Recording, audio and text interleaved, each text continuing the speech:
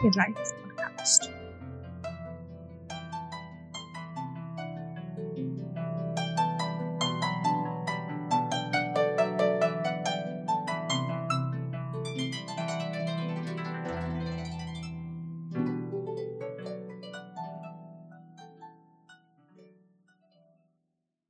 When I was a child, I always thought that lakes, especially lakes next to a forest or a mountain, were magical.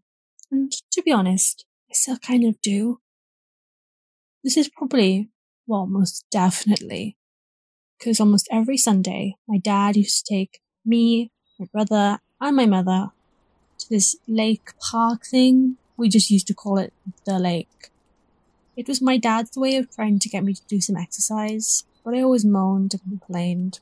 I was too lazy and stubborn to go willingly. Even now, it's not the most exciting prospect. But when I actually got there and walked the whole route, my imagination would go absolutely wild.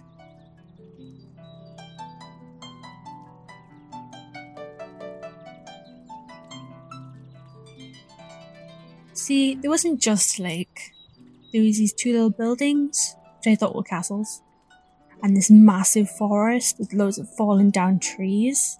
And I'd always imagined there were mermaids in the lake, fairies and elves in the forest. I imagined a prince living in the castle. Even thought that maybe King Arthur had been there, and this is where he found Excalibur.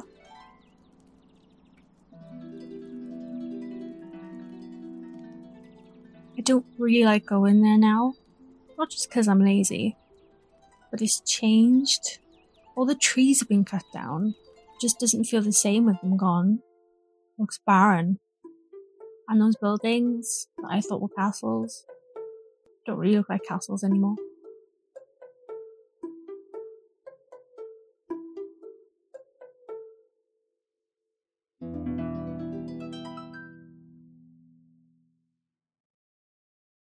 Growing up in Wales was interesting. You're always aware you're in this small little country with a small little culture, but a very proud one.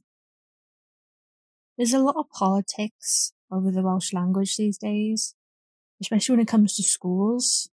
And coming from a family that was somewhat anglicised, with my dad being English and my mum not knowing hardly any Welsh at all, going to a Welsh language school was awkward. I did eventually go to an English school, but the favouritism for the people who spoke Welsh was still very much there, right up until sixth form. And I resented the people who was praised for knowing Welsh and seen as good examples to other people, even when they were actually terrible at everything else.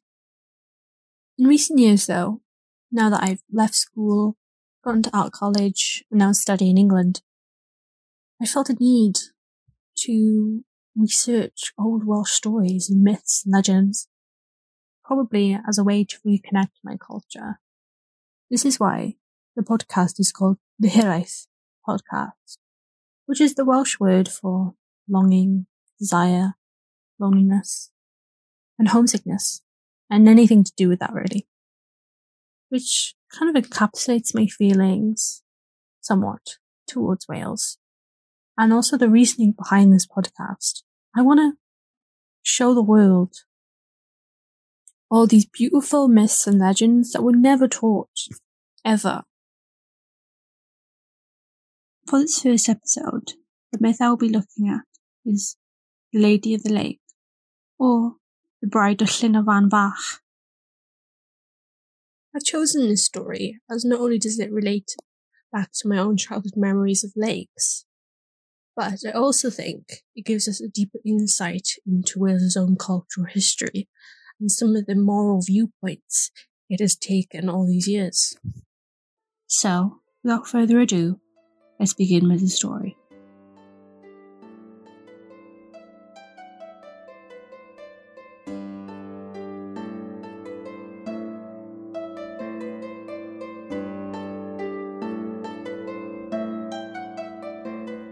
The legend goes that in the 12th century there lived a widow who owned a farm in Llantyson. The farm was not big, and the cattle would often graze on extra pasture on the nearby mountains. The widow had one son, Gwyn, who looked after the cattle. The animals would often wander into the Black Mountains, particularly near the edge of a certain lake called Llyn y Fan Fach. One day, to his astonishment, he found a beautiful woman, a lady, at the top of the lake, combing her long, dark, curly hair. She was short, womanly, and olive-skinned. Gwyn was so bewildered by her beauty that he couldn't say a word. The only thing he could do to show his admiration was to hand her a piece of bread his mother had left him for his tea. The maiden, however, rejected the bread. "Hard baked is thy bread, it is not so easy to catch me." She quickly dived back under the lake and out of sight of the young man. In this brief meeting, Gwyn had fallen deeply in love with the lady of the lake and went home to his mother in search for help to win over his lady love. He told her of how the lady had rejected his bread. "Do not be sad," said the mother. "Go to the lake again tomorrow and bring some uncut dough. See if she refuses it again." The next morning, he went to the mountain again, with uncooked dough in hand. By the edge of the lake he waited. He sat there for hours and hours waiting for his maiden, but then he saw that the cattle on the other side of the lake were wandering too near the water, so he ran to them. And there, to his surprise and delight, was the lady, beautiful as always. He handed her the dough, hoping to win her affection.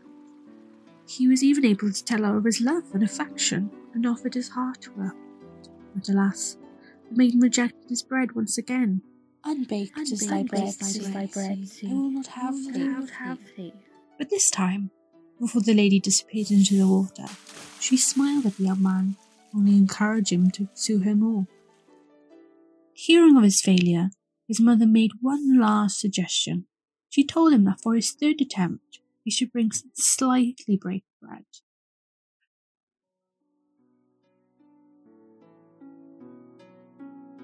Early the next morning, Gwyn set off to the lake with his bread. All day he waited for the lady. The sun shone, the rain fell, and the cattle strayed, but no sign of the lady. Just as he was about to give up all hope, he saw the lady appear from the water. He rushed over to her and offered his bread, to which she accepted. After agreeing to be his wife, she suddenly jumped back into water, much to the young man's confusion.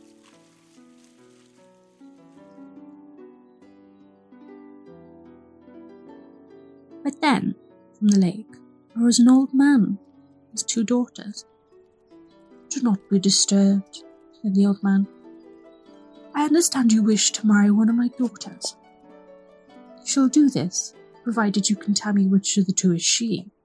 Initially, Gwyn was bewildered. His sisters looked identical. Same hair, same eyes, same height, same everything. But he also remembered that the lady always tied her sandals in a unique fashion. He looked at the 2 sisters and saw only one had tied their sandals in such the same fashion. He knew she was the sister he wanted to marry. "You have chosen correctly. You shall marry her, and I will give you more cattle and sheep and pigs and chickens that you can count. But under one condition. If you hit my daughter 3 times, she will leave you and you'll never see her again." Gwyn agreed immediately, knowing that he'd never want to harm his lady love, at least intentionally. The couple soon married and went to live on a farm in Myddfai. They lived happily there for many years. Gwyn had never hit his wife, never even thought about doing so. But one day, the couple were about to go to a christening, and the lady was not very willing to go. "It's too far to walk," she protested. "Let's use the horses." But I've left my gloves in the house. I'll go get them, said the husband. He ran to the house, got the gloves, and then playfully tapped his wife on the shoulder. Alas, she cried, you have given me your first blow without cause. Please be more careful in the future. The husband was initially shocked by this, but shrugged it off, knowing he'd never do it again. But when the couple were at our wedding, despite the festive atmosphere, the wife was crying. And her husband touched her shoulder to see what's the matter. She turned around and cried to him, We are about to enter a time of trouble, for you have unwittingly struck your second blow, and there is only one blow left. Please be careful. Though Gwyn and his lady were initially deeply distressed by this, they soon forgot about it, as many years together soon came by. But once again, the couple were at a ceremony, but this time, a funeral.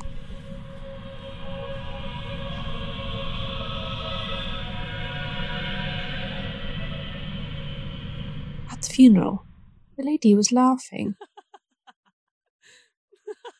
Laughing out loud, very inappropriately. Her husband, shocked and embarrassed by this outburst, touched her shoulder, telling her to stop. The lady turned around and said, I laugh because that have passed no longer have trouble, but the trouble has only started for us, as you have struck your final blow, and I must leave. The lady walked out of the funeral and walked towards the lake where they had originally met. She began slowly back into the water and took all the livestock given to her and her husband with her. She and the livestock disappeared beneath the water, leaving no trace of themselves behind.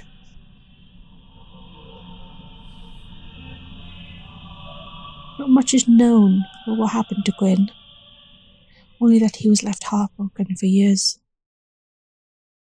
But apparently, from time to time, the Lady of Llyn van Fach would reappear from the lake, but only to visit her sons and teach them the ways of her people. Later on in life, the sons would become great physicians based on the knowledge their mother had taught them.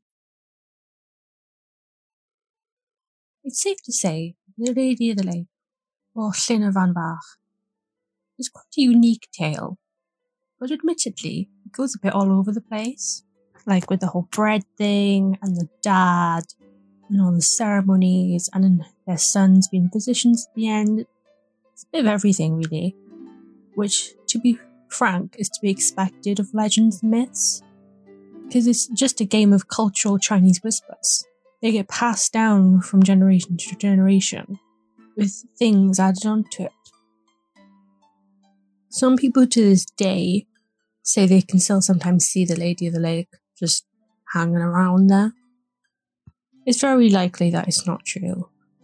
I don't think that really matters, because I think that by Welsh people holding on to these Welsh myths and keeping them alive is our way of reclaiming our culture. So that is all from me, Poppy Wilgress, and thank you for listening to the Hair Life podcast. Until next time.